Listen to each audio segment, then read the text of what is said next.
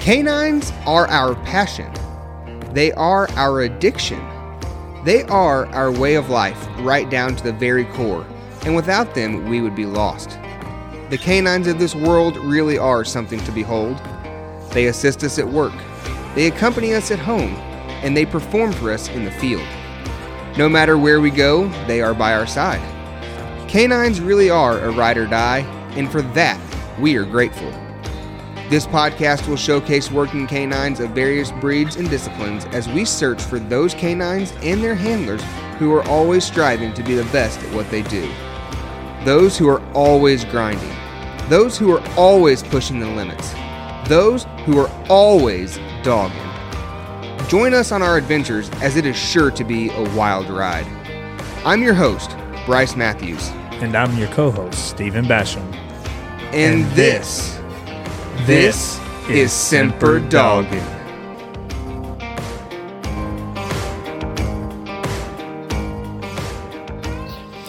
God bless it. I tell you what, you guys are rough on a guy. You know that? You're rough on a guy. Oh, yeah. We know. Never. We all say that. We're coon hunters. My dog's never done that. Lane, has your dog ever done something dumb and you said my dog's never done that? Hey, man, all the time. All the time. I'd be lying to you if I said it they didn't. The worst part of all that is when you go, man, he ain't never done that. And you know darn good and well that everybody's looking at you thinking you're a liar. Yep, yeah, exactly. Yeah. Mm-hmm. That's why whenever mine that tall. That's when mine does, and I'm like, yeah, he's junk. He does this all the time. Yeah. Reach down and pat him on the head a couple times. Well, it's a good thing I already hit the record button now, so everybody knows when Stephen Basham says my dog has never done that, they know he's a liar. That's all. Guys, welcome to the first official Semper Doggin' podcast, where we have another guest on here. If you guys tuned in to our last episode, you heard it was just me and Basham cutting up, shooting a crap, just talking to you guys kind of about where this podcast is going to be heading. We're super glad that you're joining us. If you guys have followed along for any time with me on the Deep and Lonely podcast, I sure enough appreciate you for that. And I'm hoping that by adding a co-host on here, adding somebody else who's knowledgeable about hounds, canines, dog sports, that this podcast is going to go to new heights. It's going to go to new levels, and you guys are going to be able to get all kinds of content that's just different from what you're getting. It's not so mundane. It's not focused on one niche deal, and that's kind of what we're hoping to do here. So to start things off right, though, we have recruited a guest today from the southern half. Well, I don't know. Are you southern? Are you more southern or more western? So I'm in northeast Oklahoma, so if you want to call that the Midwest part of the states, I don't know where you call it. I'm out here in the middle of nowhere, really. Legend. Do you follow the Midwest versus everybody on Facebook? Do those memes apply to you? I don't. I don't follow that. I'm going to have to check it out, I guess. Yeah, it's all good. Oh, it's great. It's great memes all about the Midwest. And so, I mean, that's how I usually can tell if somebody's Midwest or not. Do the memes apply to you or not? So you're going to have to check it out. I don't know. I'll check that out and I'll get back with you on that one. I think we're behind the times on the memes. All right, guys. Well, if you haven't recognized that voice before, you're going to know it after this podcast. That is the familiar voice of Mr. Lane Denny from Oklahoma. Lane, how are you today, brother? Man, I'm good. How you guys? I can't complain. Basham? What's going on in your end of the world? Good. Little under the weather, but hey, you got to fight through it. Suck it up, Buttercup. I know. That's what I always tell you. I know. You tell me that all the time. We'll be out hunting, and Bryce will go, oh, man, let's just load them up. Let's just go home. I'll be like, suck it up, Buttercup. Let's go. Oh, man. Lane, what are you working on right now? What's your project? We're going to get into what your has-beens and what you've been winning with, but what do you got going on right now? Man, I'm hunting. I've got an 11-month-old pup off a shop, and this pup's mama's off a Zeb 3 and Hoochie Mama. We call him Juice. I'm partners with him on a man. Mike Reed is his name. Mike has started this puppy. I think he started treeing coons about 5.5 months old, and I recently got him probably about 3 weeks ago, and just been hunting him pretty hard and really trying to. It's crazy to say this, but trying to kind of get him ready for this spring coming up. And he'll be a fall 1-year-old. So I've just been pleasure hunting him and pleasure hunting Shot, and I've got another puppy off a Shot that's be a half sibling to this male pup that I've been hunting, and really just pleasure hunting them pups and trying to get them right, really. Yeah, we're going to dive into that here in a little bit, because one thing that I do want to pick your brain on is Shot, and not so much what he's won, because if anybody knows anything about coon hunting, competition coon hunting, they know what he's won. But I want to get into how you pleasure hunted him last winter, because I believe you went through a little spell there where you said you just got back to the basics with him and did some pleasure hunting, if I remember correctly. Absolutely. Yeah, absolutely, man. We had to hit the reset button on him. Yeah. All right. Well, guys, if you haven't before, Lane has been on several podcasts. This is not his first podcast. This ain't his first rodeo. So what we don't like to do, we don't like to talk about the same stuff everybody talked about. But we still need you to know who Lane is if you haven't ever heard him before. And we appreciate you, tuning into our podcast to get the info. So Lane, give us just a brief description, who you are, where you're from, when you started coon hunting, and then we're going to start, just building this up to where we are today. Yeah, man, I'm 27 now, I guess. It's crazy to think that. I don't even know how old I am, but yeah, I guess I'm going to think about how old he is. Yeah. That's when you know you're getting old. But 27, live in Oklahoma, the northeast part of the state. Married to a pretty good woman. Gotta shout her out. Yeah, man, I'm just a simple guy. I'm a diesel mechanic for a living. I don't coon hunt for a living. A lot of people think I do. A lot of people think, man, just he hunt for a living. No, I don't. I still work from 9 to 5. I got banker hours. Thankfully, I work for my brother. But yeah, man, I'm just a simple guy, I guess. Well, when did you get into the coon hunting thing? Is this something that it has always been? Did you grow up doing it? Did you get into it in your teen years? When did you get into it?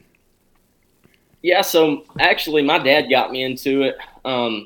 Just a quick little backstory. My dad done it growing up. He just had pleasure hounds, man. They'd run deer, tree pot. They're just crazy. I mean, they might tree a coon every once in a while, but so my mom's family and my dad's family is kind of family friends, and they kind of they grew up just a couple miles from each other. But my dad, when he was in high school, he would, like, through the woods, it was like 3 miles from my mom's house, and he'd turn them dogs loose. And of course, back then, his dogs, they wouldn't go hunting hardly. They'd kind of hunt around him. Well, he'd walk all the way to my mom's house and shoot whatever they'd tree, possums, coons, whatever. And then he'd hunt all the way home. But so my dad got me into it when I was 12. He bought me a couple pups, and man, my brother got into it with me. My brother's 9 years older than me, but he got into it with me too. But we started them 2 pups, and I'll be honest with you, man, the rest is history. It's crazy. The first time that I ever went, I just knew that I'd be doing this as long as I was able to walk. Man, I'll be coon hunting, and I knew that. It was hook, line, and sinker. It was just something that I guess it was a bug that bit me. I guess it was kind of like a drug for a drug addict, but I've just been doing it ever since, man. It's an addiction for sure. I mean, I can agree with that. Like, the first time I really went coon hunting was in college, and addiction, like you said, I knew from right then and there, like, okay, this is what I want to do. I don't know how I'm going to do it. I'm getting a late start on this, but this is what I'm going to do. It's kind of crazy. When the bug bites you, it's there. Oh, absolutely. Absolutely. I think it's one of them deals where you either got it or you don't, and I think coon hunting is unlike anything else. Once you do it and you love it, there might be a time in your life where you might grow away from it, go to college or whatever, but man, you'll always find yourself back at it. And that's kind of something I did too. When I went to college, I thought, man, I'm going to sell my stuff. And so anyways, I kept my dog, I kept Emmy, and I sold my box, I sold my rifle, I sold everything. And long story short, I went to college about 30 minutes, didn't know it at the time, but I went to college about 30 minutes from George Major's house. And if if you're a coon hunter, you know who the legend is. George Majors Jr. Legendary. And so, anyways, I knew who he was, obviously, and I didn't know he lived that close. But, anyways, I hooked up with him, ended up bringing my dog up and bought all my stuff, bought another Garmin, bought another box. I ended up getting back into it. I was out of it for about 3 months, I guess. I wasn't out of it very long. But Just enough to upgrade all your equipment. yeah. I've done that a time or two. Well, guys, what we really want to talk about here is Emmy, and you heard Lane mention her earlier. That's the dog he had when he was in college, and that's the one thing he didn't sell. I bet you're glad you didn't, aren't you? Yeah, absolutely, man. That dog has been an absolute blessing to me and my family and everybody that's hunted her. I've had a couple guys hunt her. She's just been an awesome blessing. It's unreal. It's crazy to think the way a coonhound can bless somebody, and do what she's done for me and my family. It's crazy. It's awesome. It's a good deal. Yeah. So Spavinaw Creek, Insane Emmy. Where did the Spavinaw Creek come from? Is that a creek around your house? I'm guessing. Yeah. So yeah, that was the creek that I grew up coon hunting as a kid. That was the creek. The very first time I ever went coon hunting was on Spavinaw Creek. My dad I grew up on about a 90-acre farm, I think it was, and it kind of joined the creek there. And man, we would coon hunt all the way down that creek, and so that's kind of where I got my start at. And I've had dogs before her, and I never really named anything like that. I just whatever was on their papers, I would just put them in my name. I didn't really have a thing, and I got her, and man, I just knew she was something special, and I thought, man, I just want to name her after that, because that creek bottom is what hooked me into this thing, and what's really ultimately come to change my life forever. So that's where I got that. And the insane part of it, a lot of people ask me, they're like, well, she off of Insane Cane or anything like that, and she don't go back to none of that. But when she was a puppy, man, she acted insane. Like, you could have her tied to a truck, and if somebody walked by, you think she's going to eat them alive. Just be underneath the truck, growling at them, and she was just crazy acting. But really, she grew out of that, of course, with age. But we just called her that, and it just kind of stuck with her. So, did you get her as a pup? Like, have you done all the training and everything on her? Yeah, man. I got her. She was 10 months old when I bought her. I got her from a guy that lives not far over here from me, and she had actually she was natural. He hunted her probably 3 or 4 nights, and I think she treated coon the first night he turned her loose. This guy goes through a lot of dogs. He's not real good about keeping one, and I had to go back a little bit. I had a blue tick. Yeah, I hunted blue ticks, believe it or not. Man, we don't need Chris Powell to hear that. Goodness gracious. I hate to even admit that, but no, I had a blue tick, and he was a good one, man, and I didn't have a tracking system or nothing. I lost him, and I just thought it just took the air out of me. I wanted to quit. So I'd been looking for a dog, and I had I'd been through a couple dogs, and I even at the time, I actually had a black and tan. And were you scraping the bottom of the barrel, or what were you doing here? He was singing the blues after losing the blue tick. Yes, something. I don't know what I had going on. I was at a dark point in my life, I guess you could say. Well, he was singing the blues, and then he went to a dark place in his life, and he went to black and tans. And I've been all over the board. And then he saw the light, and he got a walker. Yeah, I don't know about that. Some nights I wonder. Some nights I wish I'd have stayed the blue tick pleasure hunter. But no, I had that black and tan, and I'd heard about this dog, Emmy, and I hit the guy up, and I'm like, hey, I heard you got a pretty nice walker female. And he's like, man, she's just a puppy. I've just hunted her a couple times, but she has treated coon. And this guy likes trading around on dogs. And I said, hey, I've got a black and tan. And the black dog would treat a coon. He wasn't nothing like the blue tick I had was, And I'm like, hey, I'll do some swapping with you. So anyways, I traded him that black and tan and $450 for her. And she was a 10-month-old puppy. And I got her, and man, the rest is history. I mean, I went to hunting her, and I knew from the first night I turned her loose, she actually didn't tree a coon for me for a little while. The first night I turned her loose, she run junk. And actually, I think she's run a coyote, and she run this coyote into a brush pile. But I just knew, she had heart. You turned her loose with dogs, even as a 10-month-old puppy, man, she'd just be over to herself, through there. And that's the same way that blue dog was. And I just knew that was the type of hound that I wanted. I knew if I was going to competition hunt, that was the type of hound that I needed to have to compete.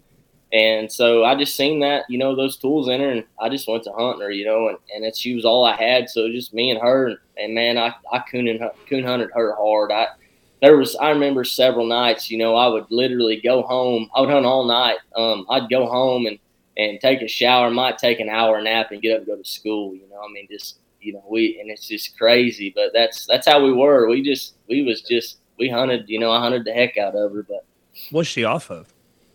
She's actually not off anything special. Her daddy's a dog called Gorgeous Gomer. Ronnie Patton owns him from Tennessee.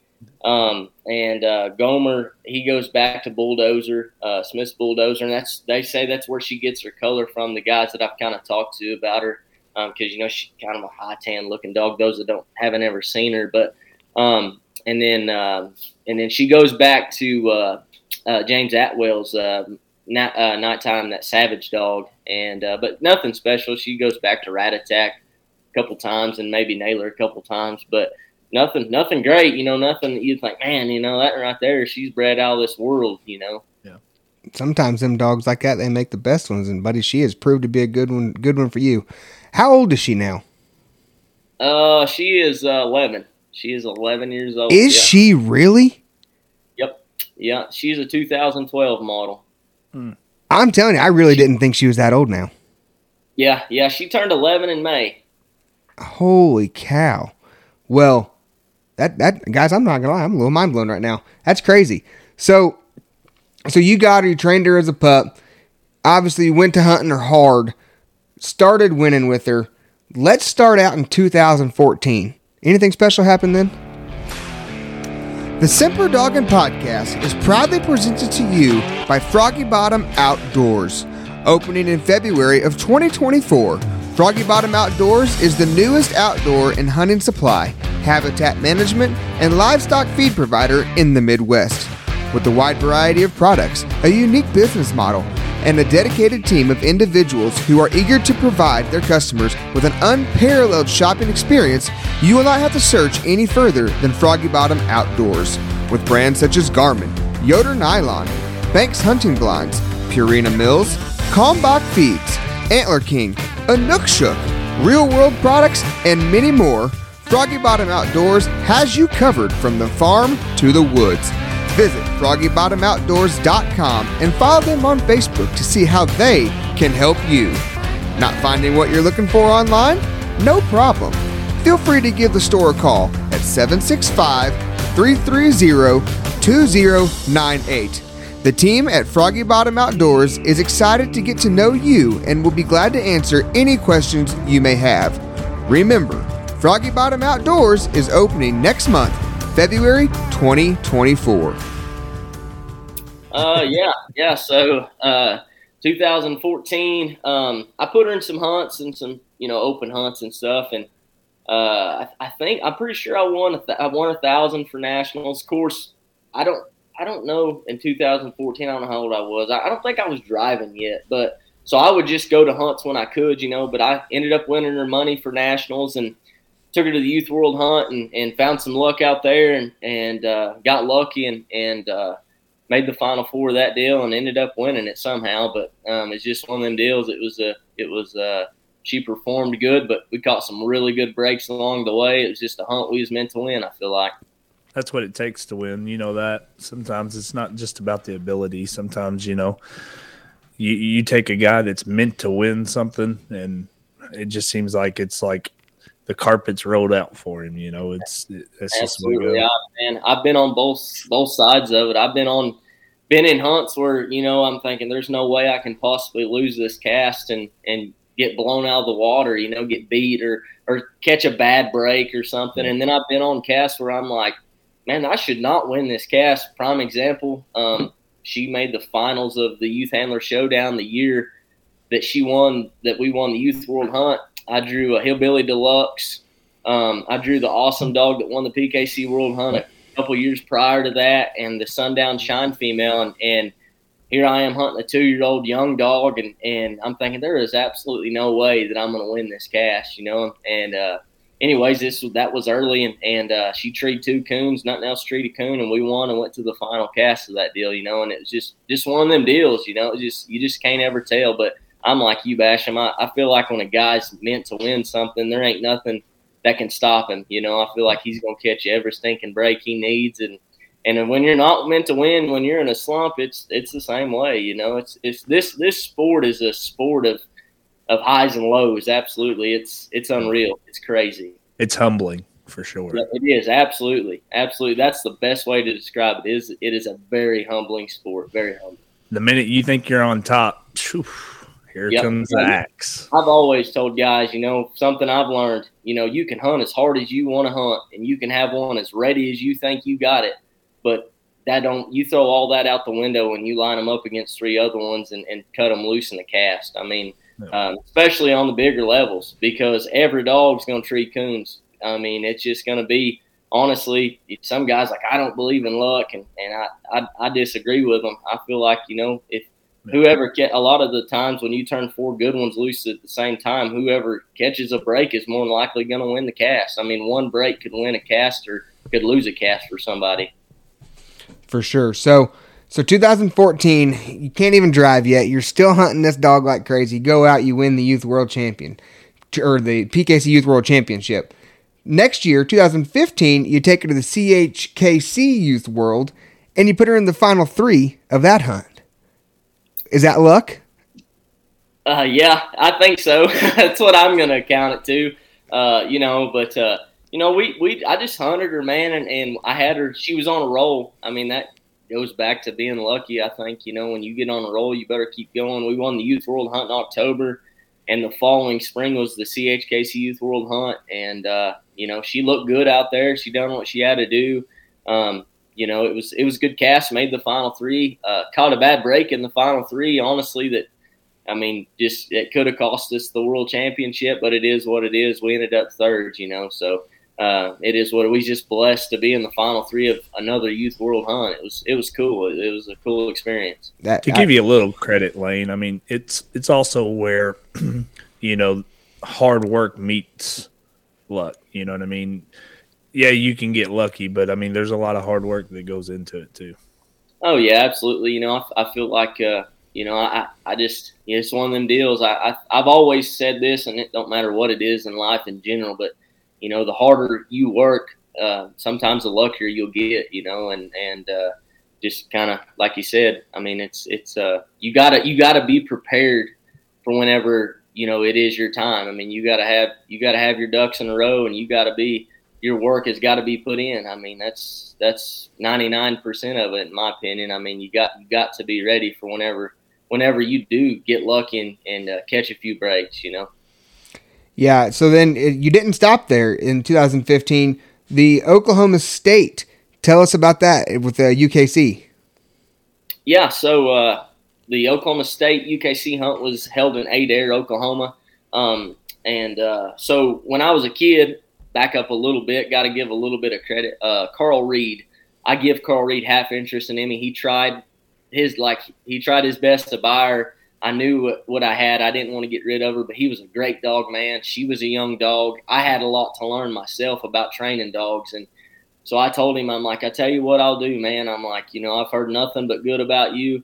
I'll give you half of her if you want to take her and hunt her and help me along. Just kind of give me pointers here and there. And he hauled us around before we had our license, and he took us to Youth World Hunt, stuff like that. But it was the state UKC hunt was held at his club, and I believe I was a freshman in college. I had Emmy. I wasn't even hunting her a whole lot yet at this point. I don't think I'd met George yet. I didn't know George lived up there, but I left from college on a Friday and drove down there and got lucky and won my cast both nights. And back then it was the high scoring double cast winner was your state champion. They didn't have a final cast hunt off or nothing like that, like we do our state hunt now. But we ended up winning our cast both nights and ended up winning the Oklahoma State UKC championship. And it was a cool thing. That was a goal that I'd always wanted to win. You see, it's always a big hunt to win. I feel like, and it was a cool experience. We won a dog box, and I've still got that dog box today. I told myself when I won that thing, I'm like, I'm never going to get rid of that dog box. It was probably, I won the Youth World Hunt, and that was a cool experience and that plaque. But that dog box, man, I was a kid and I was proud of that thing. I loved hauling that dog around in it. Did you ever put the dog box in the truck that you won? I have, yes, I have. But at that point, the dog box was about wore out, but I still used it. Well, walk us through that, man. You went down there to the truck hunt, and I'll be darned if you didn't win that thing with her too. And I vividly remember that picture on ProHound of you and her on the front cover, right there in the driver's seat. You and old Emmy. Yeah, man, I tell you, it gives me goosebumps right now thinking of that. Because that was the deal. Go back to like Basham and I were talking just a second ago. That was a hunt that I 100% was meant to win. That hunt was decided, I feel like, before I even turned my dog loose. And I'm not saying that to sound cocky or nothing like that, but so we didn't even get a truck ticket that year. We ran in 2 months. We ran in the month of May, and then we run for one in the month of September. Both months we missed a truck ticket. The at-larges come around. We don't get an at-large bid. And I'm thinking, man, maybe we'll be an alternate, And so anyways, goes on there, rocks on there. We're not an alternate. Nobody calls us. Literally like 3 days before the truck hunt, I'm working at work. I worked for my brother back then too. I was rebuilding a motor, and I sat in the shop floor, and my phone rings, and it was an 812 number. And I'm thinking, I don't know who that is, And I just had a feeling. I'm like, man, you better answer that. Well, I don't answer it. And we go on lunch break. I'm like, I'm going to call this, whoever it is, back, call him back. And it's Jerry Mole. And he worked for PKC at the time. And he said, hey, he's like, Brennan Carlson's female coming to heat. And he just called us, said he's not going to make it. Do you want to come hunt for a new truck? And I said, absolutely, I do. And so like 3 days before the truck hunt, my dog, I'll be 100% honest with you guys, man. I hadn't been hunting her hard. It wasn't like I had her ready, because I just lost hope. I'm like, man, I'm not going to get to go hunt the truck hunt. And it's I think it was kind of a bad winter that year here, if I remember right. So I'm like, it is what it is. We'll try again next year. And so anyways, I get off the phone. And I go in the office and I ask my brother, I'm like, hey, can I take off of work Friday? And he's like, why? And I'm like, well, I told him. And he said, yeah, man, no problem. He said, go win you a new truck. And I told myself, I'm like, man, I had a feeling like when I got there, I'm like, man, this is just too much is lined up for me to have to come and hunt for this truck. Like, I feel like this is a blessing sent from God himself. And I'm like, if I can get lucky and win my early round, like I feel like I can win this truck. And go early round, man. We had a horrible hunt. A den tree is winning our cast. Emmy's blowed out of the country, and it's real hilly where we're hunting at, surprisingly. And Doug Compton's my judge, and it's winding down there toward the end of the cast. Of course, my dog showing her treat on the Garmin, and I've got to get to where I can hear her, man. I'm just sick, and it works out to where all these dogs are on the dog lead because I was struck in.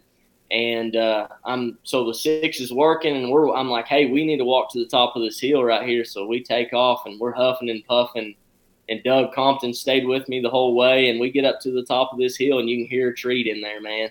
And so, anyways, Doug hears them. They get cut back loose before I get treed in. I was just shocked at the time, I could even hear.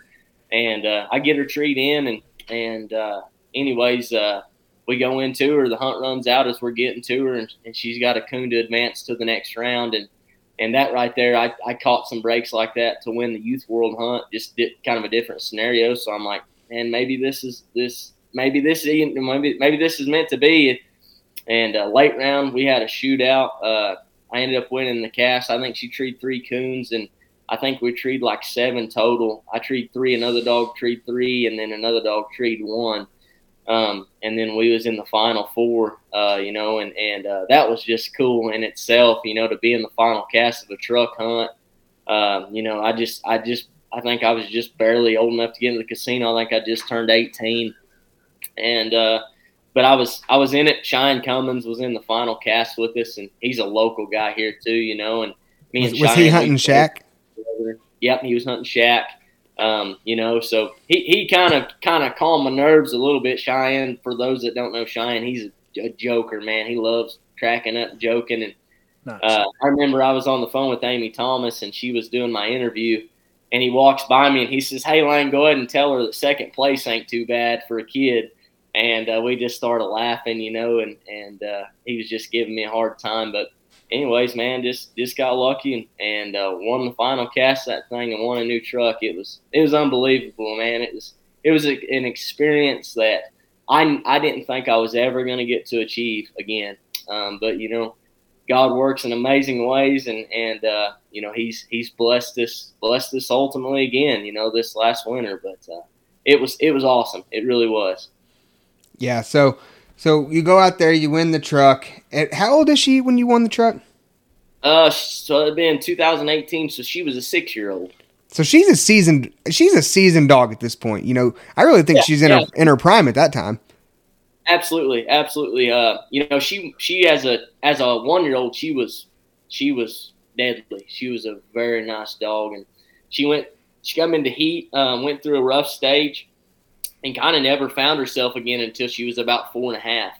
And then when she was 4.5, 5, she settled down, and man, she was the right kind. I mean, she was everything that anybody would have loved to have on the end of their lead. She was one that couldn't ever count out. I don't care if there was 5 minutes in a cast and she was off the dog lead, you couldn't count her out as long as she was within striking distance. What made you keep a hold of her and hunt her through that rough period from 1 to 4.5? I mean, that's a long time where she didn't really ever find herself again. What made you just hold on to her and not, if you had guys wanting to buy her, why didn't you just send her down the road and make a little cash? Man, I'll tell you, it's just one of them deals. I mean, I'm a person that kind of gets feelings about things, and I look for, even in the bad, I look for something good. Me, I've grown up as a kid. I played sports. I wasn't ever the fastest or the strongest, but I had the work ethic. And, and I saw that in her. It's crazy, kind of corny to say that, I guess, but I saw her work ethic. I saw the heart she had. And I knew if she would just stick it out with me, I could make her, not really make her, but I feel like that she was going to be that type of dog that was going to grow into herself again. I was just going to have to be patient with her. And ultimately, man, it just worked out, she was all I had really at the time, and I liked her. I liked even when she looked bad, I liked what she done, if that makes sense. She had all the tools that I liked in one. I mean, and what her bad thing was is she was just inconsistent. I mean, she would have nights where she looked pretty good, but just inconsistent. She might make 2 or 3 extra trees that she don't need to make, but when she was, like I said, when she was that, had a little age on her, she settled down and she became more consistent. But I just ultimately, I guess, to answer your question, I just knew, like I knew I seen the good in her, and I was like, man, I can't give up on her yet, and so I didn't. I just stuck it out, and it just worked out. Yeah. You taking notes on that patience thing, Bryce, with you and your pup? But buddy, woo!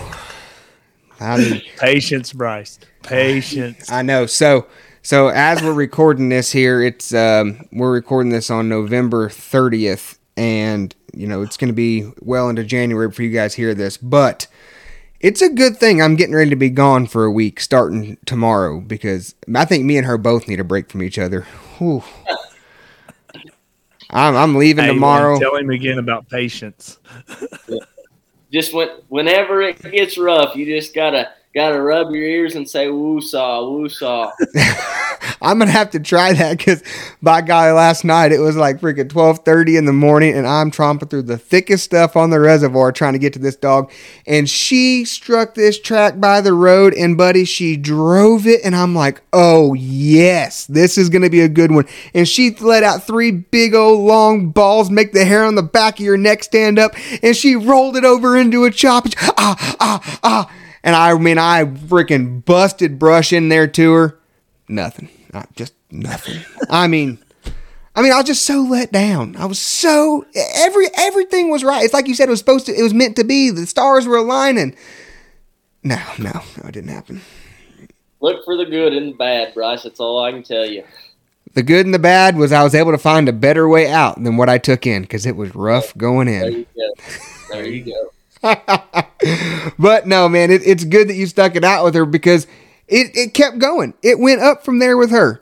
2019, you accomplished something that I've been wanting to accomplish. Basham's been wanting to accomplish. 99% of the guys in the competition coon hunting are wanting to accomplish. You, sir, became the United Kennel Club World Champion. Walk us through it. Man, it was cool. So that year we had the zones in Miami, Oklahoma, which is about an hour from me, I guess. And that was the first time that I'd ever even got a cast win at an RQE. That was at the time, that was my goal. I'm like, man, I just want to win a cast at an RQE. I just always had a bad luck at RQEs. And anyways, I get her qualified in Girard, Kansas. And I go to the zones there at the house. I get to guide, and I won my cast the first night. And I didn't have a very good score. I cost her. I treated her right up. She was running wide open. Treated her out of the truck. You know, me being the great handler that I am, I treated her out of the truck and took a minus. Thank goodness she treated 2 coons and made up for it. But I knew I was going to have to win the next night to advance, and got lucky and treated the only coon we seen the next night. And, we made it to the finals of the world hunt for the first time. Going into it, I had no expectations. I was just pumped to be there. I was just excited. And I thought, man, this is cool. I first time I ever got a dog to an RQE, and I got through the zones, and I was just writing it off to beginner's luck, honestly. I'm like, yeah, we'll probably get beat the first round, but hey, top 100 ain't bad. And, we win our first round. Just another deal, man. She just kind of like the truck hunt, got out of pocket. It was hilly, believe it or not. We was in Iowa, but we went way out in western Iowa, and it was hilly. And she got way out of pocket. These other dogs was making trees. Nothing had treated coon. Finally get to the top of a hill, and here she's standing in her tree, got her struck and treed in. These other dogs ended up getting treed too, but they couldn't beat me if I had a coon, and I ended up having a coon. Every dog ended up having a coon, but nobody could beat me. And we won early, and I was like, heck yeah, that's cool, And so we go to the next round there, and that was back. You had to hunt by yourself, and the guy that Don, I can't think of his last name, but he was the one that guided the finals of the world hunt that year. And he took me hunting, and she struck an old track and worked it up and got treed and had a coon. And so we got to advance to the next night. And the next night we drew a really good cast. We drew Dalton. I think Dalton was hunting Shaq. Dalton Cummings was hunting Shaq. Dual Murphy was hunting Piper. And I can't remember who the other dog in that cast was. That's bad of me. I can't remember that. But we had a good hunt. It was kind of a controversial deal. The thermals was just coming out. I had a thermal. I go to my dog handler by herself. She's in one tree in a ditch. There ain't a tree for a quarter of a mile from her. And get to her. Of course, in UKC back then, you couldn't use a thermal. Get to her. I handle her. It's like the first 20 minutes of the hunt. I don't shack a tree to circle tree. I know because that was before I left the tree. They go score the other. Oh, I know. It was Bear Creek Maggie was the other dog. Maggie and Piper and Shack, all three got treed together. So they lead to me. I've got a coon. Piper had treated coon in the meantime, and I was getting beat.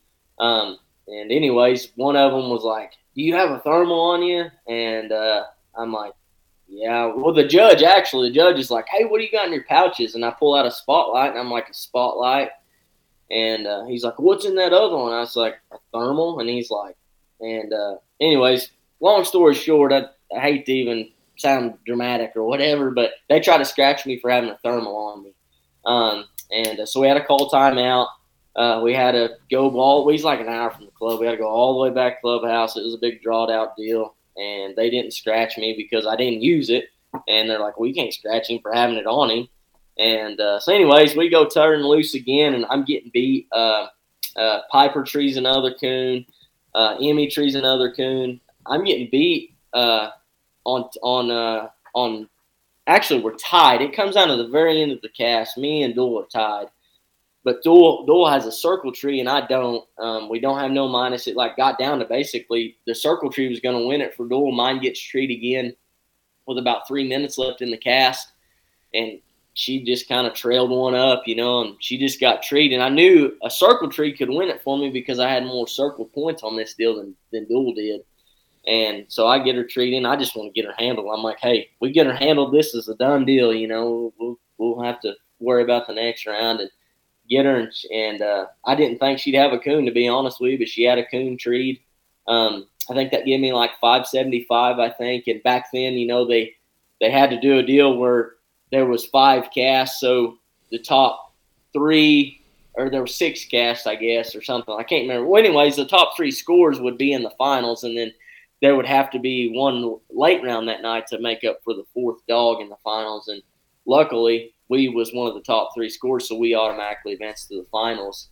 And which was a big important deal to me because at this point, she was 7, 7 coming 8.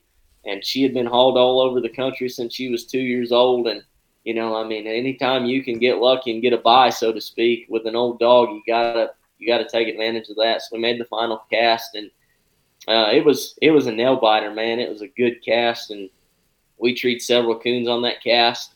Emmy treed 2. No, she treed 3, but had the bigger part on 2 of them. The ace dog treed 3 as well, but he ended up taking some tree minus. So we won the cast, and man, walking out of that field, I tell you, it was one of them deals like, you won the cast, but you was like counting scores again. You're like, man, are you sure that I won this cast? And it was just cool. I mean, it was an experience and a feeling that it was the same type of feeling when I won the truck that I feel like I would never ever got again, And it was cool, man. It was a dream come true. I'll be honest with you. I knew winning the UKC World Hunt was a big deal, but I didn't know it was that big of a deal. Man, I had people want to be my friend from like literally all over the world on Facebook that coon hunt, and that squirrel hunt and run beagles and run coyote dogs. Like they all saw it, man. And it was like, I was like, man, that's a little bit bigger of a deal than what I really thought. It was cool. It was a huge blessing. Yeah, man, that's absolutely awesome. So you mentioned she was 7 at that time. Did she ever have a litter of puppies before that? Like when did you breed her and know that you had something that you wanted to get some pups off of her and get them onto the ground? Yeah, so she won the UKC World Hunt in 2019, and so in 2018. Be a year exactly before that, we bred her to Big Money, and that's when we got Shot's litter. So that was a litter that, man, like so Shot was Kevin Cable's pick of the litter, and I kept the Millionaire dog that we'll talk about in a little bit, and I kept a female that was called Fit. I called her Counterfeit, and I kept them too. But yeah, man, that litter, them 2 puppies that I started, I was like, man, these puppies like act so good. But back up a little bit, we actually bred her as a 2-year-old. We bred her to Mafia, Cheyenne's dog. And anyways, it was I don't know, somehow something else got to her. I don't know if it happened at my house or what. Probably did. I don't know, but she had a litter of crossbred puppies, and they were black and tans, but But these The puppies, black and tan came back that you traded for. yeah, exactly. That's probably what it is. Truth be known, that would be something. But my dad sent me a video of these pups when they were like 9 weeks old, treeing on a coontail, and I'm thinking that's kind of odd, you know. And so I kept a male pup out of that cross, and that pup started treeing coons at like 10 months old. He wasn't nothing special. Boy had a big mouth. He treed coons. That was it. And but I knew, I'm like, well, that's kind of weird, you know. I'm like, maybe she will reproduce pretty good. And then when them puppies off of Big Money started early, I'm thinking, you know, maybe she'll reproduce pretty good, you know. And it's not. I mean, obviously, it's some of the male dog, but I'm a female guy. Like honestly, like I believe without a doubt, I feel like that, you know, 60% of it's a good female. I feel like if you have a good female that's bred right and that can reproduce, you could breed her to a cur dog and they'll be coon dogs, you know.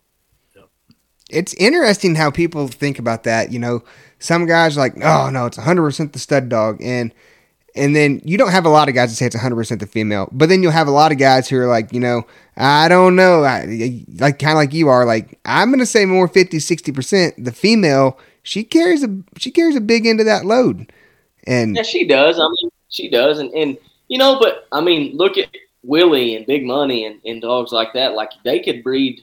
Of course, they have a lot of puppies on the ground, but they are good reproducers. I mean, you know, I'm not saying it's all the female by any means, but I feel like that's where you get those special litters, you know. right. You know, say if you might get one or two good ones out of a litter, you know, out of just a mediocre female or whatever. But I feel like, man, if there's a female that's bred good, that's a good dog, and she's a good reproducer, you know, out of 8 puppies, 6 or 7 of them's going to treat coons, and 3 or 4 of them's going to be something special or has a chance to be, you know. I feel like that's, but, you know, I'm not saying it's all the female by any means. I mean, it has a lot to do with the male dog, but myself personally, I feel like it's 60% the female. Right. So I'd be one of the ones that agree with you.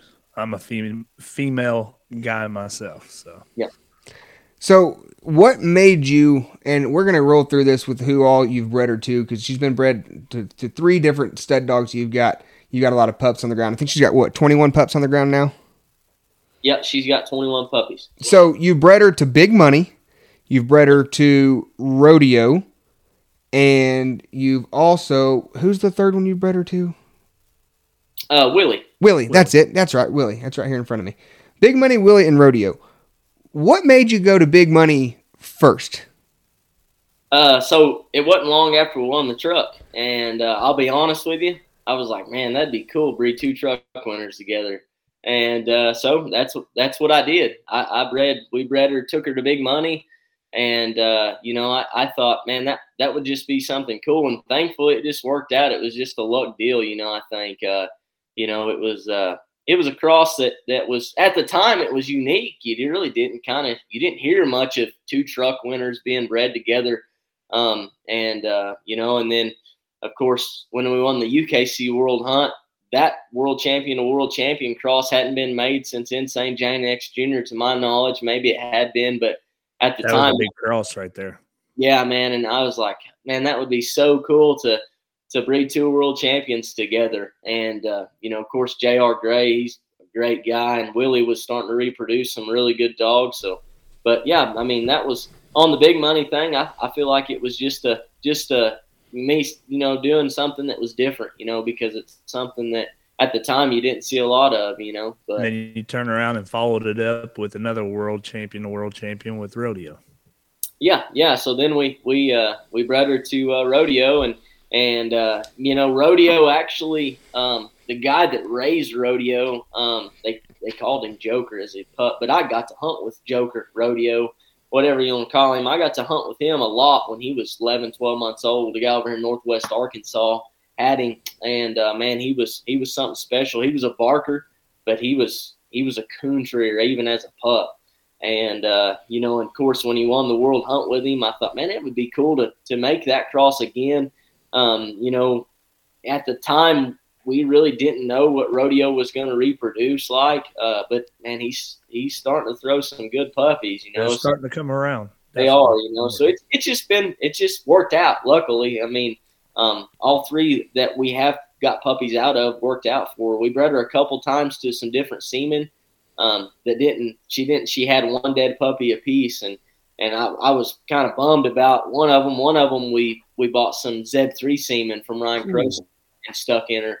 And she had one dead puppy, man, and it was sickening. I was like, man, this is going to be awesome. You know, I'm so excited. Like, that was one thing that I always wanted to breed her to was Z3 semen.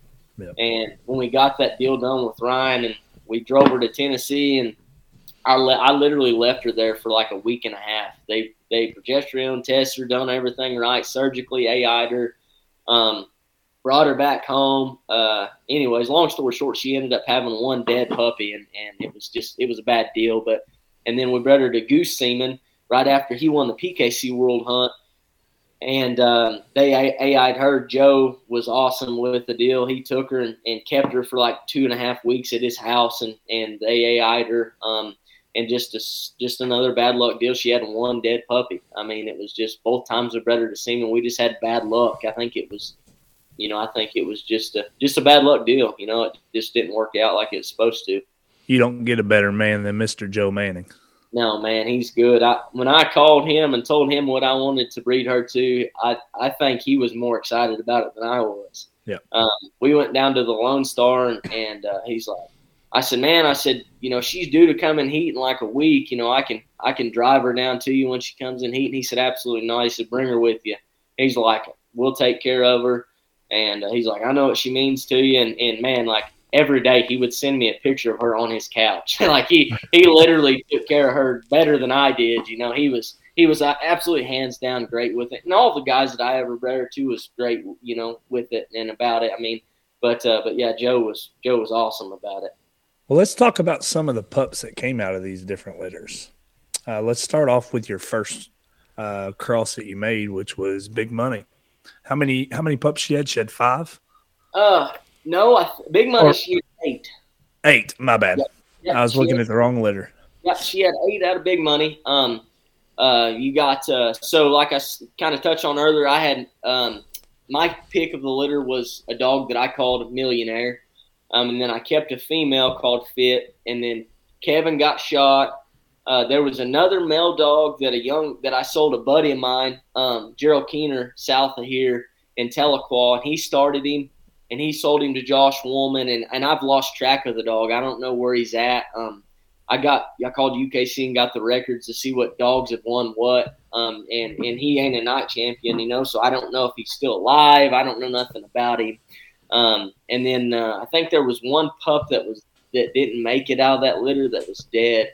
And then you got there was another one in Arkansas that the guy hunted her and messed with her, and she didn't make it. You know, she never. I think she trees a few coons, but I just don't think she's nothing great. You know, but that litter was a good litter. You know, it turned out to be a good litter. And then he got shot in that litter too.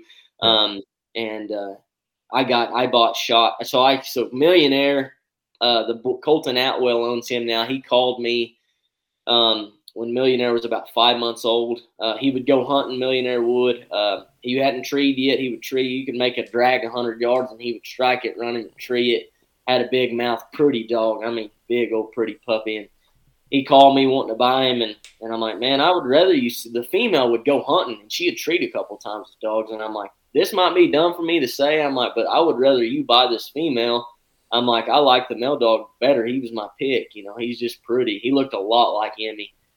And he's like, no, we want a male dog. We want a male dog. So they kept on me, and I priced him finally, and they bought him. But as a 1-year-old, he got in the top 6 of Super Stakes. He's been in the semifinals of the Missouri Pro Hunt.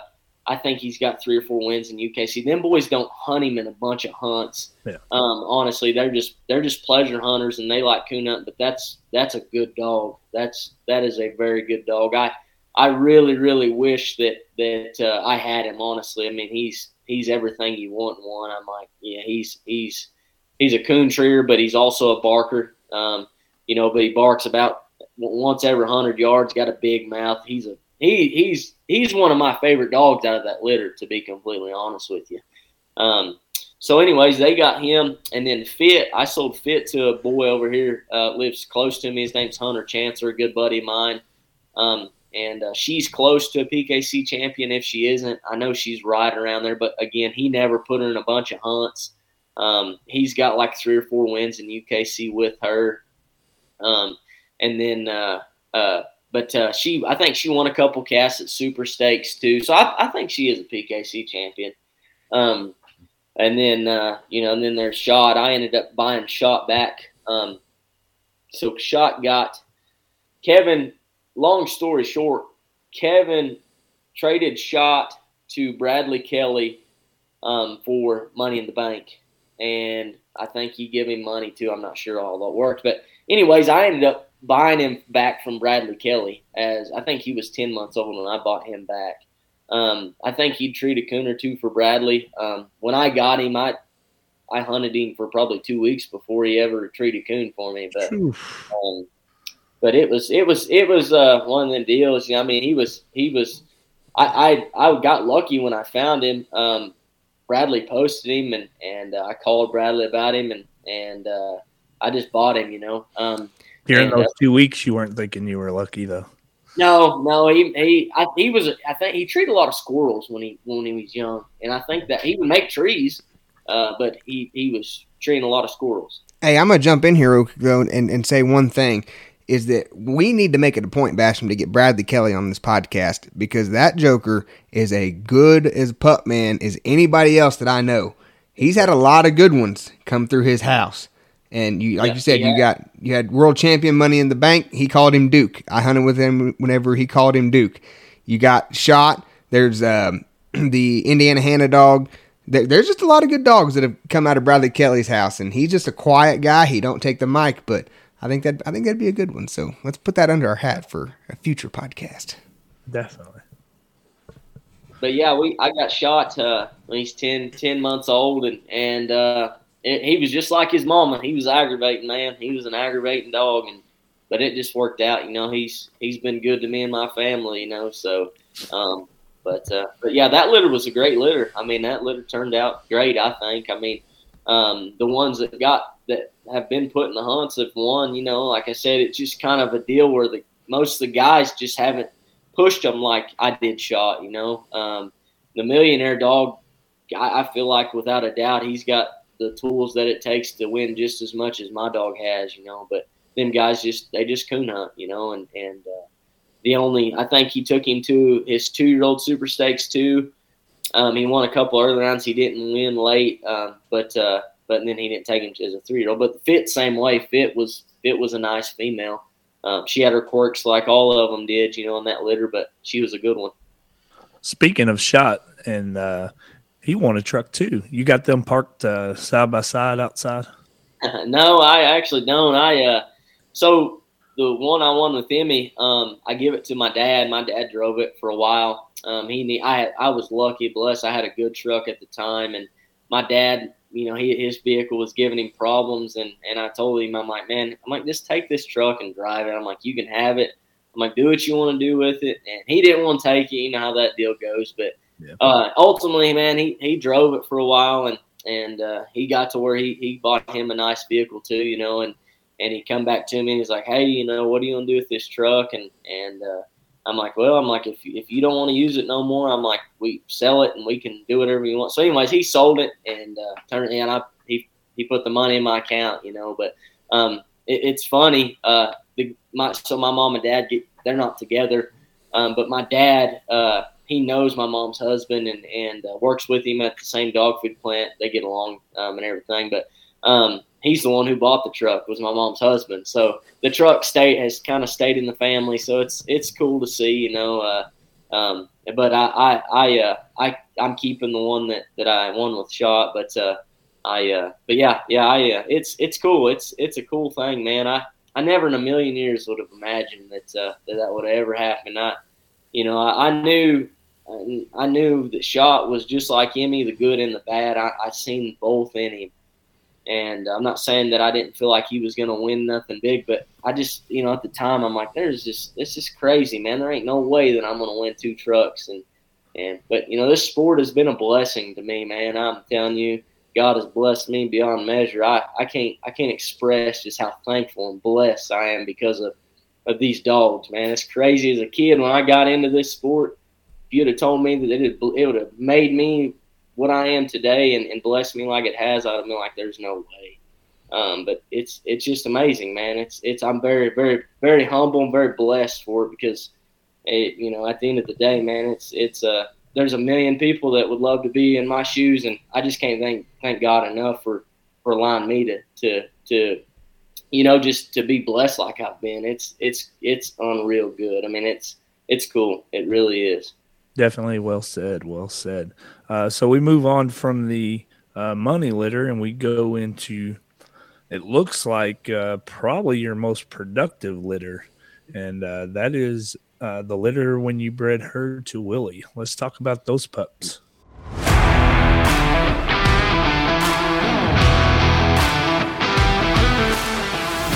We all know that canines can take us to some wild places, and some of those are only accessible by an off-road vehicle. No matter how hard you try to maintain your ride, something is bound to break on one of your adventures. When you find yourself looking for replacement parts, or maybe even a few upgraded parts to further try and prevent a breakdown, look no further than Never Satisfied Off-Road. Joey Goforth is the proud new owner of Never Satisfied Off-Road and is ready to serve you. Performance accessories such as lift kits, portals, tires, and more can all be found at Never Satisfied Off-Road. Located in Covington, Tennessee, the team at Never Satisfied Off-Road is ready to ship parts and accessories for your ride anywhere in the country. As their new website is currently being built, be sure to follow them on Facebook at Never Satisfied Off-Road 23 to keep up to date on the hottest items and sales. Give them a call at 731-693-9921 to place your order and get your ride ready to follow your canine wherever they may take you. Are you ready for the best part though? Mention that you heard this ad on the Semper Doggin podcast and you will receive a Semper Doggin approved listener discount.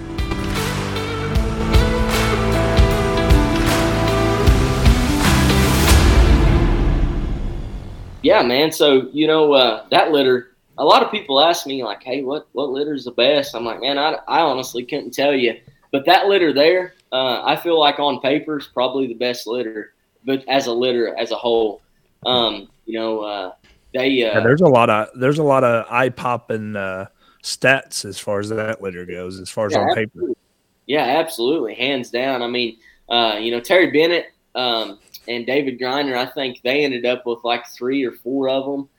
So the one that I kept, I started her. I'll be honest with you, I absolutely hated her. I hated her. And that might be bad of me to say, but she was my pick of the litter, and I hated her. Where was your patience? Yep, my patience was not there with that one. I just did not like her. But so Terry, I called Terry, and I'm like, hey, do you want this female? I'm like, I'll be honest with you, I don't think she's going to make a dog, Terry. And I'm like, but, she's bred good and you could breed her to something, get pups out of her. I'm like, but I don't believe in that. I'm like, if they ain't going to suit me, I'm not going to breed them to nothing. And so anyways, Terry bought her back. But, yeah, that litter's awesome, man. You got 4X Floyd. Terry Bennett owns him, and he's a gold champion in PKC and been in the top 16 of the Pro Sport Truck Hunt twice. Of course, he's a Grand Night champion.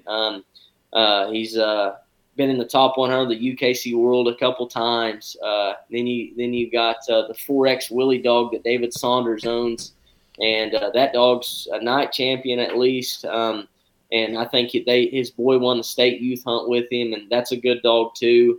Then you got Scar, JR, and Ellis's female, and man, them guys have done really good with her. They've pushed her, and she's a very nice female. Probably one of the best ones that you can ask to draw, when she's on. But it sounds to me like she's a lot like her mama. I don't hunt with her every night, but JR's kind of told me her flaws, and sounds to me a lot like Emmy when she was, 2 or 3 year old. But heck, they won Walker Days with her, and got her in the finals of Autumn Oaks and almost won the Triple Crown with her. I mean, so got beat out by their own dog. Yeah, by their own dog. Them lucky guys, I tell you, that's crazy. Them guys there. But yeah, no, that litter was awesome. I don't know. I'm probably forgetting, a puppy or two out of that cross that made good dogs. You got Game Changer in there too. Game Changer, yeah. So Game Changer, I think that dog's got about every title you can have in UKC. Them boys, they water race him and they hunt him. And I actually hunted him for Johnny at Autumn Oaks last year and won my cast in the championship deal and the night hunt. And then he didn't do no good on the bench. So, but he won his cast there. And we know that, Lane, because the high dollar whiskey. Yeah, I know. Don't bash him. Hired show hand right there. But yeah, that dog's a good dog too. The freaky female that they call Freaky now, I called her Freckles. That was one I kept I didn't like.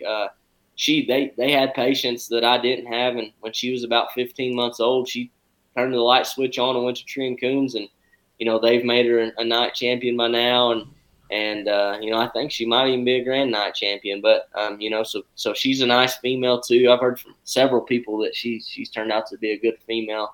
But yeah, that cross there, man, it's awesome. It blew up. Them guys done great with that cross. That cross alone, is Emmy. She's on the current female reproducers list in UKC, and I mean, got to tip my hat off to them guys, because that without that cross and without them guys pushing that cross like they have, she wouldn't be on there, But yeah, them guys have done great with that litter. Every one of them, it would just worked out.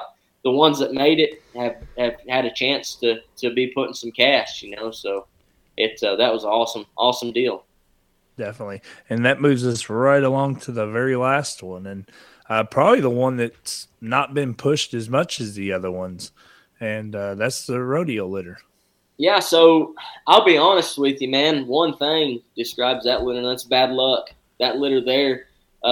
So the rodeo bulldog of Alan Pinkston's, he lives in north central Arkansas, and that dog's won. He's been in the quarterfinals of the UKC World Hunt. I don't think he made it to the top 100, but he's a night champion. He's got his money won for the Super Stakes and all that. But that's a good dog.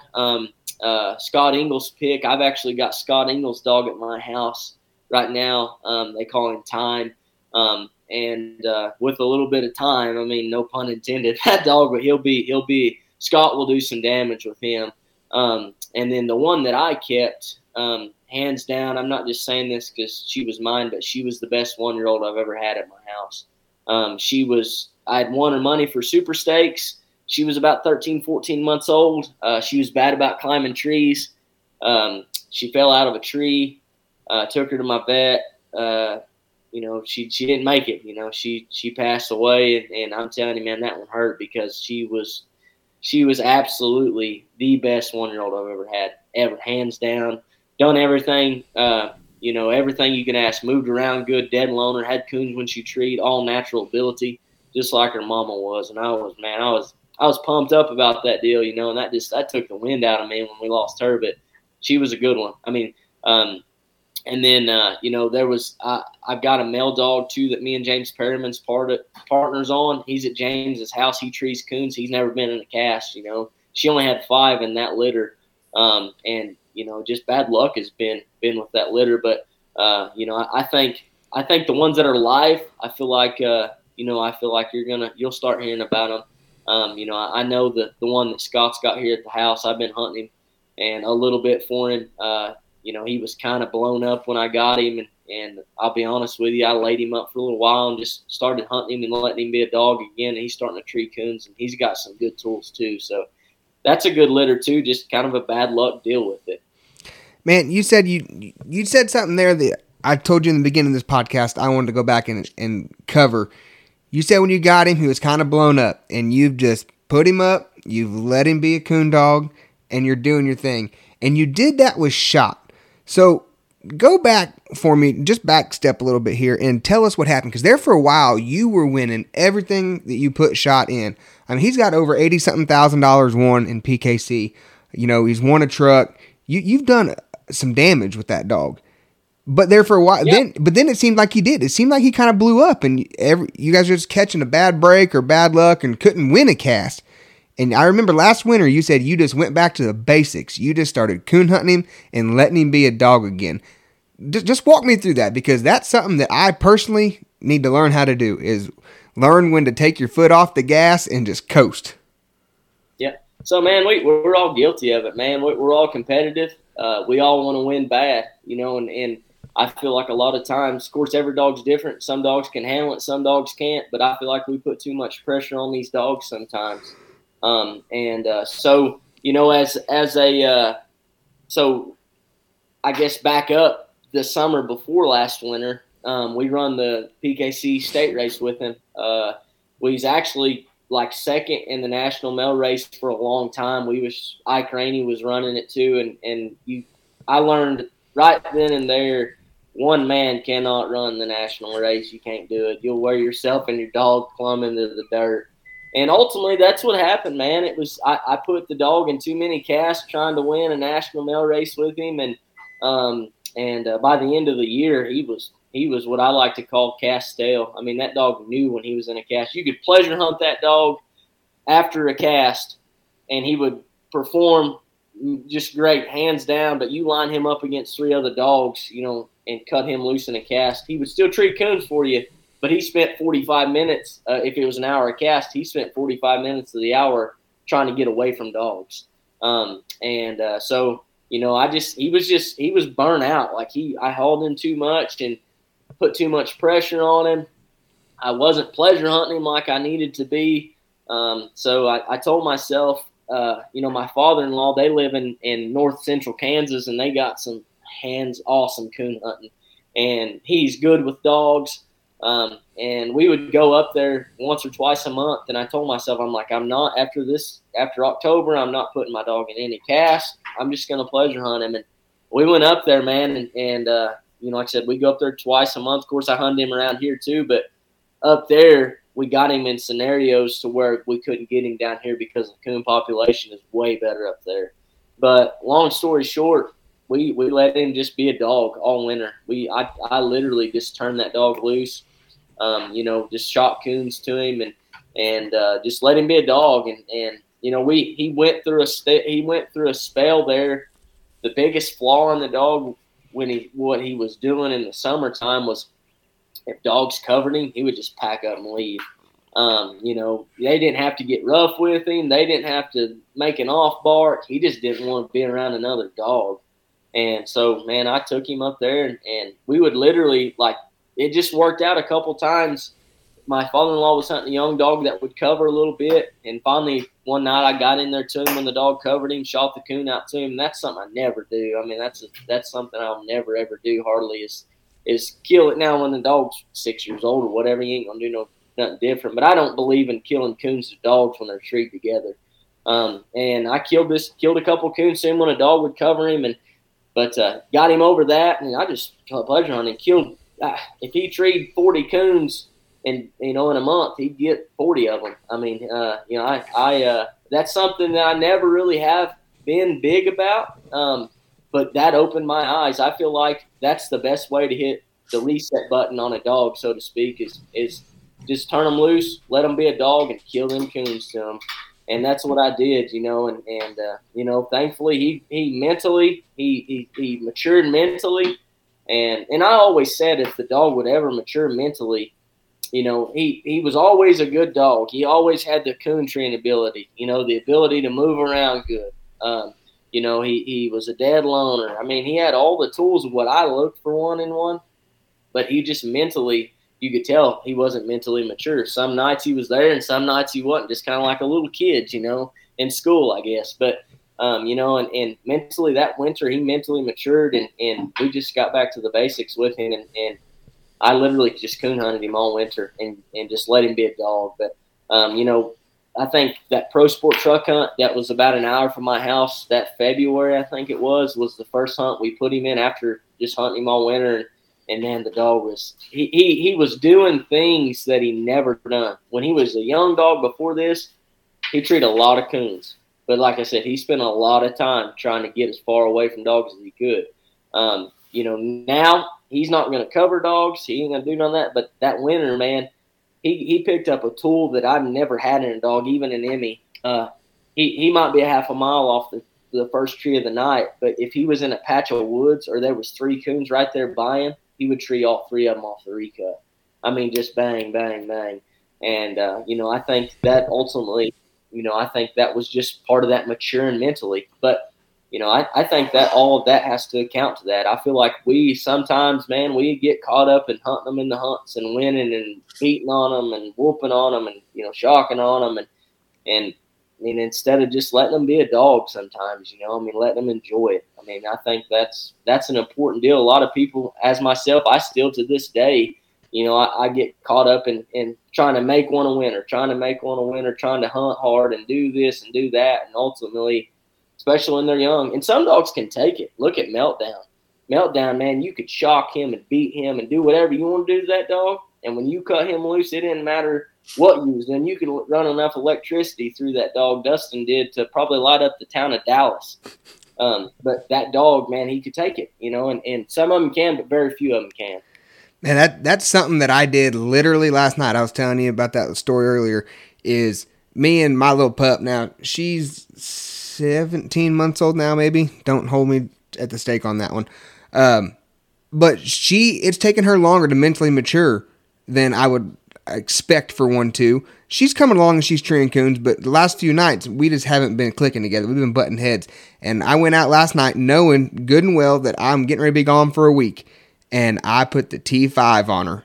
That way there was no way I could do, when I get in them moods and I'm frustrated, I can't hit the button. Put a T5 on them, let them be a dog, That's just something that I had to do. Yeah, best thing to do sometimes, turn them loose, get back in the truck.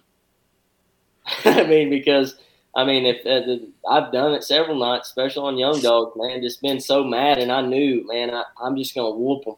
When I get to that tree, they're gonna take it, and man, just calm down and just let them be a dog. It's crazy. Sometimes there was something that somebody told me one time in college. I was on a livestock judging team as our coach. He said, the KISS method. Keep it simple, stupid. And sometimes that's the best thing you can do.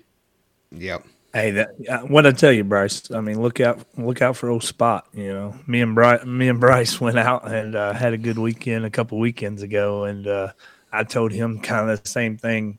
I haven't hit a competition hunt in 2.5 months now, and it's just me and one dog. And anybody that knows me knows usually whenever I roll up, I got a dog box trailer and I'll have 6 or 7.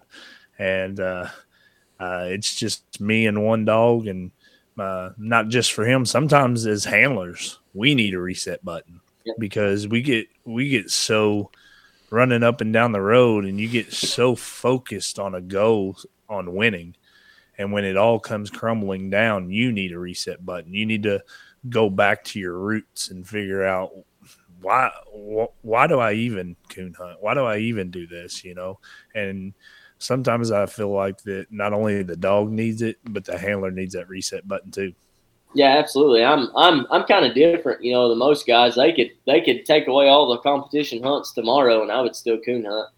Now, would I hunt a different type of dog? Absolutely. I don't think I would have a big, wild, dead, lonely type of dog. No. Because I don't, I would just want something that would go tree coons, but I'm just a coon hunter. I ultimately got into this sport because, man, I love dogs. I love the competition side of it, but there's several guys that I know, man, they'll be honest with you. They'll be like, the only reason why I do this is the competition hunting. And ultimately, I feel like that, a lot of times, if that's the only reason why you're in it, man, it's you're going to want to get burnt out on it because you're going to go through slumps. Your dog's going to look bad. You as a handler, you're not going to be able to get on the same page as the dog. And I've been there. I've done it all. And I know, it's sometimes you just got to take a step back and say, man, I'm just going to go coon hunt tonight. I'm just going to load my dog up, literally not even look at my Garmin. I'm just going to sit on my tailgate and listen to my dog tree. And that's what got me into it, was the sound of the dog. it was yeah, absolutely. I agree with you 100%. I mean, we as handlers and houndsmen, we have to have a reset button too, just like athletes do. And that's why we wanted to bring you on here. And that's kind of what embodies Semper Dogging, always dogging. And it's not just about one training style doesn't fit every single dog. It's about that mutual bond between that houndsman and that dog. It's your feelings going down that leash into that dog, being able to understand the dog and the change of behaviors before it ever happens, into an actual result. And like I said, that's why we wanted to bring you on here, is because it's a passion of not just competing, but having a dog, training a dog, being friends with the dog, being buddies with the dog, and ultimately just living life, chasing dogs and training them. Yeah, absolutely, man. I tell you, I've always said it. I feel like you if you really want to see a dog perform and to look as good as he can look, you won't see that until you respect that dog as much as he respects you.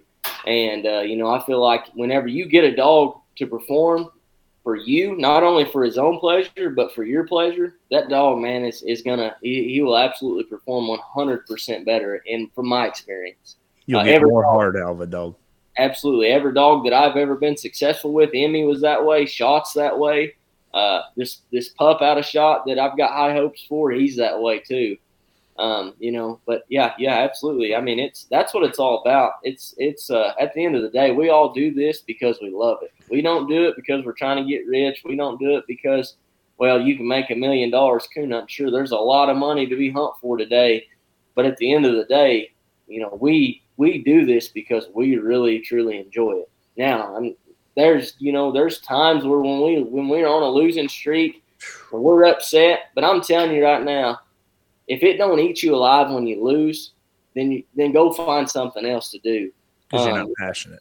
Yeah, you're not passionate about it. Absolutely. You've got to have that fire. I mean, sure, I learned a long time ago, you got to be a good winner to be an excellent winner, or you got to be a good loser to be an excellent winner. You got to learn how to lose as well as you do win. But at the end of the day, I mean, if anybody tells you, yeah, I enjoy losing, they're lying to you. I mean, because especially if they're competitive, and I can't say I've always been a good loser, though.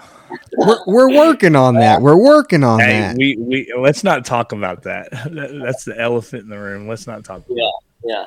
I mean, that's all of us, I had to learn when I was a kid, man. I tell you right now, I was a handful. But I'm not a kid, Lane. Yeah.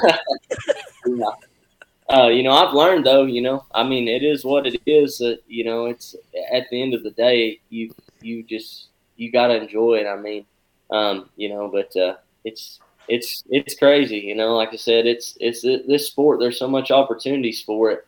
But you have to be passionate about it, just like an athlete is about his sport he plays. I feel like, because when times get tough, and there's it's especially in coon hunting, because when you're out there hunting 6-7 nights a week, there ain't a fan base watching you do that. There's not somebody saying, yeah, you're doing good, keep it up.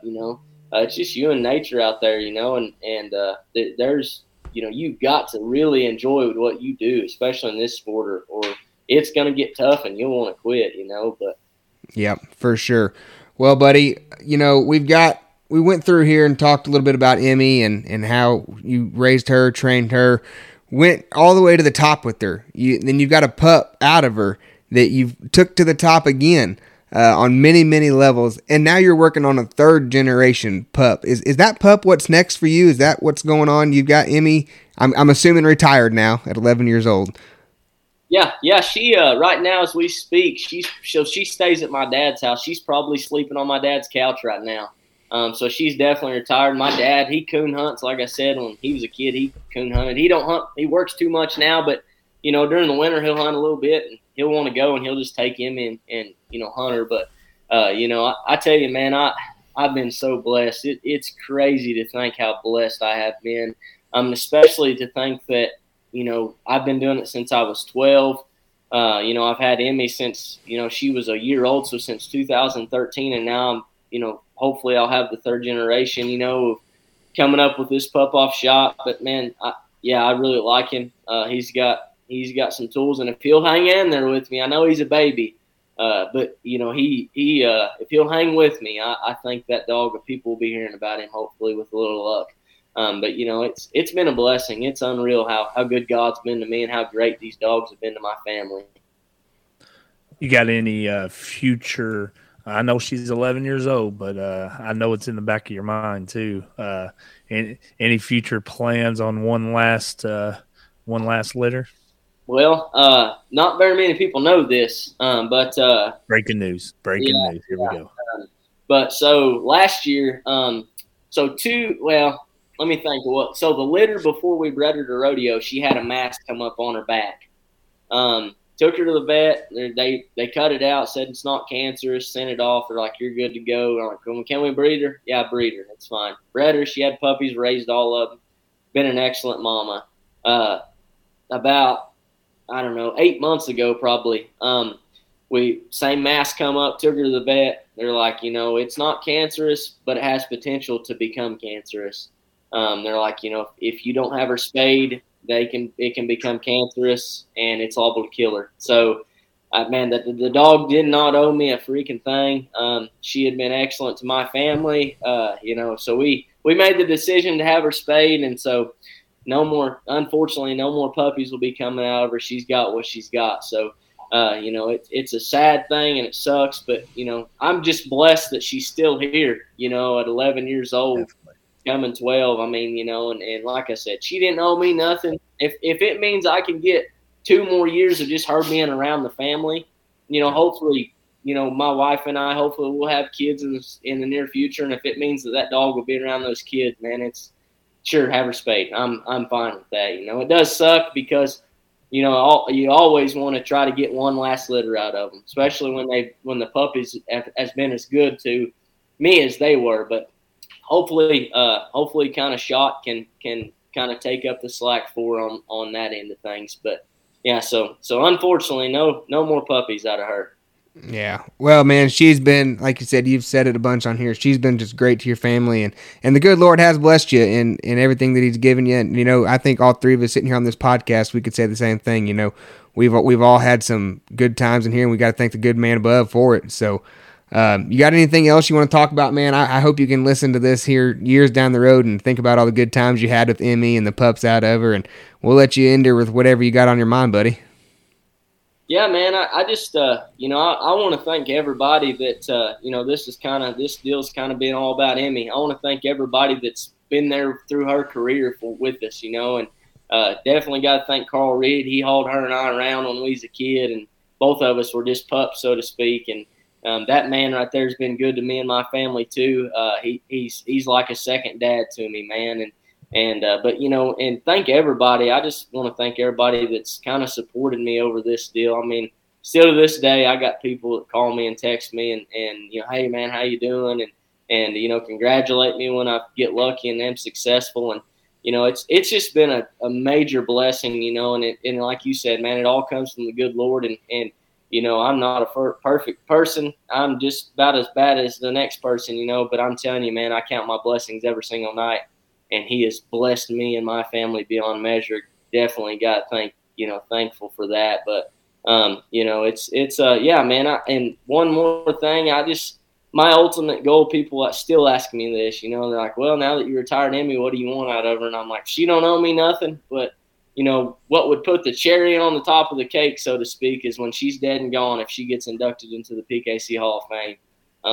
Because, man, I feel like I'm biased and I don't brag on one enough, I don't think sometimes, but I've just always been that way. But, I feel like that dog right there deserves it as much as any dog. Both performance and reproduction. And if she don't get it, that's fine. But, man, I just feel like just in my opinion, that's the only thing I want left, is somebody to vote her into the Hall of Fame, and that would be awesome to me. But it's been a wonderful ride with her and these shot and every other dog that I've been able to hunt with out of them. And like I said, I'm just blessed beyond measure. It's unreal how good God has been to me and my family. Absolutely. Basham, you got anything to wrap us up here, brother, man? No, I think, man, I think I'm gonna leave it to the professional there and let him in this segment. Shoot, He sounded awfully good saying it, so I'm just gonna leave it all at that. Yeah, Mr. Lane, man, great guest and great to have you on here. Great friend. Love watching you compete on the level that you do. Love seeing everything you got going on. Always in your corner, man. So thanks for joining us, Lane, man. It's been a great time. Guys, thank you so much for listening to the Semper Doggin podcast. We hope you'll continue to stay on this journey with us. We've got a lot in the works. We've got a lot coming down the pipeline. Basham and I, we're dreamers, man. We've got big visions for this thing. Big dreams. And like, go ahead, Lane. I want to thank you guys too for having me on this deal. You know, I always enjoy doing podcasts just because I like talking to people, and I consider you two my friends. You know, so it's just like I'm sitting down here talking to my buddies, and that's you guys do awesome with this, and I hope and pray for you guys, man. It just takes off because both y'all, you know, you guys are good together, so to speak. But you know, you guys both, man, you guys do good with this thing. Hopefully, it'll be awesome for you. Yeah, man, we sure appreciate that. And like I said, you know, guys, we've got big visions for this, and like Lane said about his pup, if you guys will just stay with us, it's bound to be something good. So make sure you guys check out our awesome sponsors. They've been really good to us and supporting us in this new endeavor. We hope you enjoyed it. We've just got a lot coming on. We're having a lot of fun doing this. So Basham, Lane, once again, thanks guys for joining me tonight. And listeners, we'll see you in a couple weeks. Be sure to follow us on our Facebook page, the Semper Doggin Podcast. You can go over there. You can interact with us over there. Drop some pictures of you and your dogs. Give us some topics on what you guys want to hear about. Tell us if we did good. Tell us if we sucked. We like to hear it all. But it's a good community Facebook page. Everybody can go over there and kind of hang out and chat and just be one another and enjoy the dogs. So, guys, until next time, keep dogging.